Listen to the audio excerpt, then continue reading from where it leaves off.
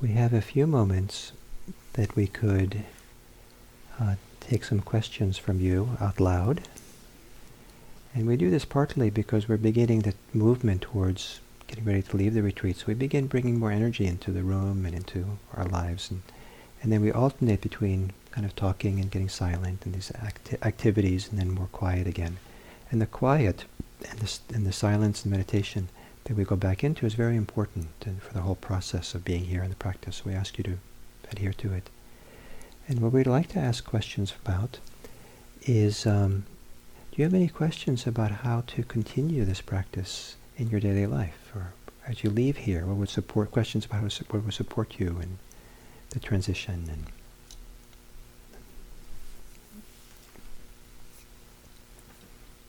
I just sprang it on you, so we'll take a minute or two. Some of you haven't realized you're leaving. No,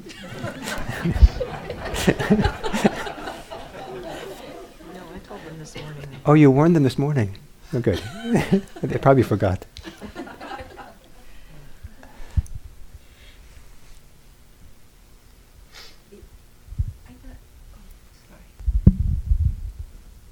So would you answer what you just said?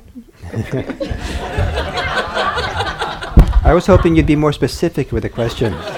Otherwise, we spend the rest of the evening filling all the possible answers. But is that okay to ask for a more specific question? Or? How to continue?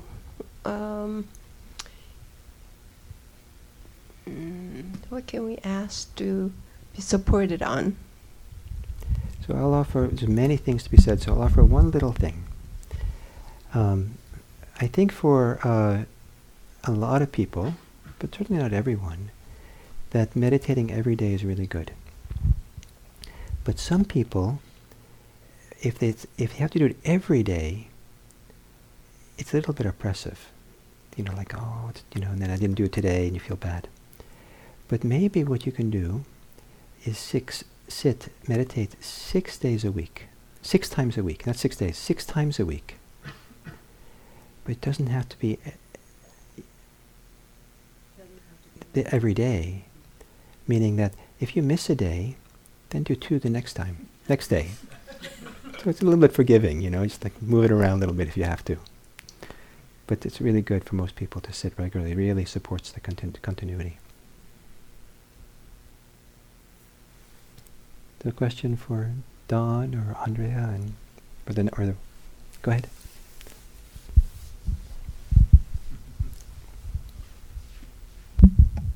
I hesitate to say the word, but what about electronics and the role they take in a wise life?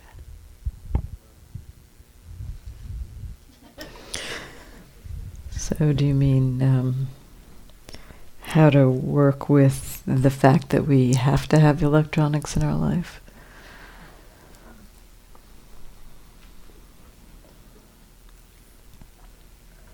I think it's really helpful to take time away from the electronics. I think that the internet, particularly the search engine, it's like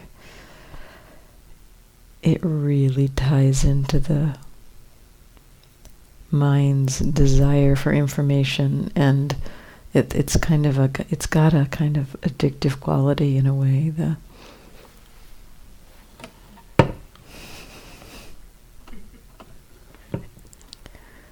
How's that? It's got a kind of addictive quality in a way. You type something into that search engine and you get the answer, and it gives you a little hit of, got the answer. And so it perpetuates this desire, and I think it's really common for us to get lost in that world. So it's really useful to step back from it, or maybe spend some time, if you have some work to do on the computer, disconnected from the internet. And then all of our other devices. One of the practices I sometimes suggest, I teach daily life practice retreats, And I often offer that it's useful to pick something to help you remember to wake up. So you pick some task or some activity, and it might be something like, turning on light switches or going through doors or standing up or reaching for things. But sometimes people choose reaching for their cell phone as a task to remember to be mindful when you do that. And, it has revealed for some people a lot of kind of interesting phenomena that happen. Like some people have described, I reach for my phone when I'm lonely. Or I reach for my phone when I'm bored. And so not seeing those things. And so if you can use it as a kind of a wake-up bell, that movement to reach for a device or reach for the internet or reach for some kind of connectivity, it can reveal a lot if you've got that commitment to be aware and to be awake while engaging with it. And then to really commit yourself to noticing when you've gotten hooked. It's very easy to get hooked for long stretches of time.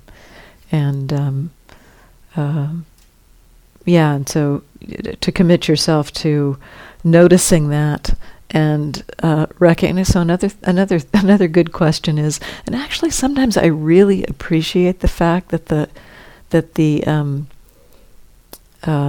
web pages don't load fast.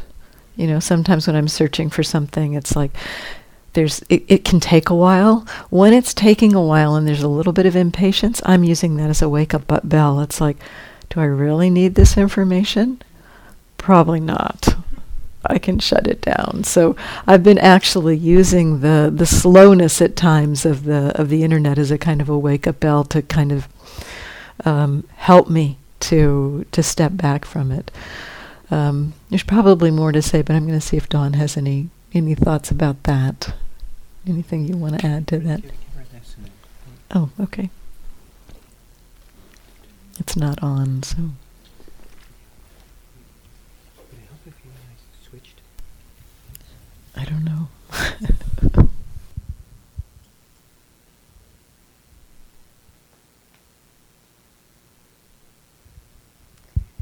With technology, sometimes I actually use my phone as an alarm, but I don't necessarily want to check it, and that can be really tough. So what I do is if I have my phone by my bed, not a great idea, but if it's by the bed, I turn off the alarm, I'm more likely to reach for it. So what I'll do is I'll put my phone some distance from me. It'll wake me up, I'll turn it off. And then I have a choice. It's a choice point. And I'm just there with that choice of like, I know if I look at my email, I'm going to get sucked in. And sometimes I'm able to not give in to the impulse, and other times no. And for a while, actually I've been doing it here on the retreat too, just turning off my phone around like 9:30, giving myself a time when there's just no screens. Like I'm 5 or something. No screens for the night. That can help. It has added a whole layer of complexity to our lives and a lot of suffering, I think. I mean, there's some benefits to it, but boy, so much craving happens with it, and so it's really worth exploring the edges of setting it aside, looking at the craving that's coming up around it. Really helpful. Yeah. Maybe just one more, because we have, yeah.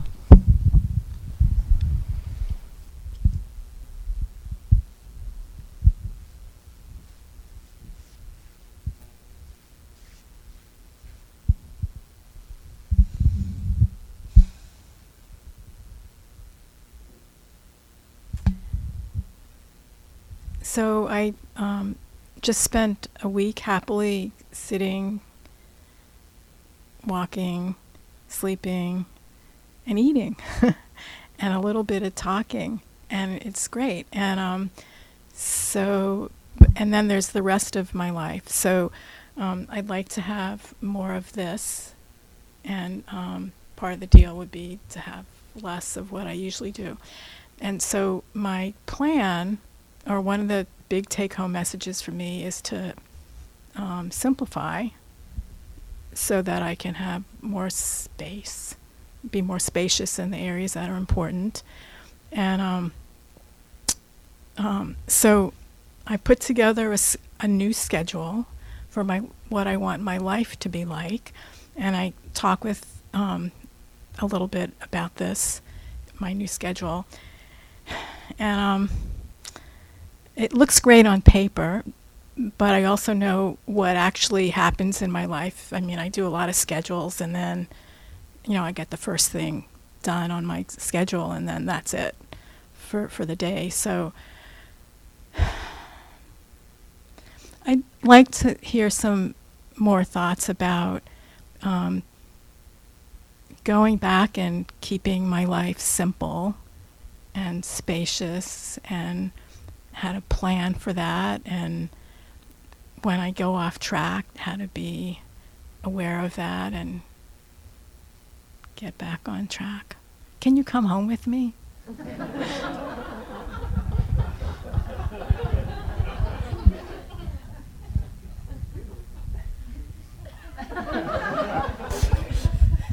So, so I'd like to say something simple, and that is that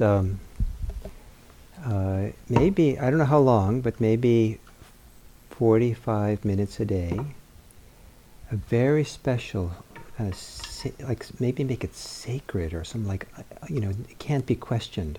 This is what you do. And that 45 minutes is unscheduled. So it's the opposite of what we've been doing here in this very scheduled day that's open and flexible. Those 45 minutes, nothing scheduled for that time.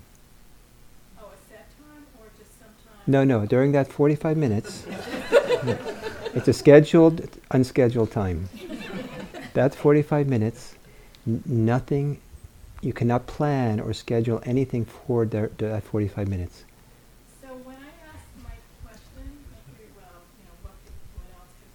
could anyone possibly add to my question? And that's an answer I never would have thought of.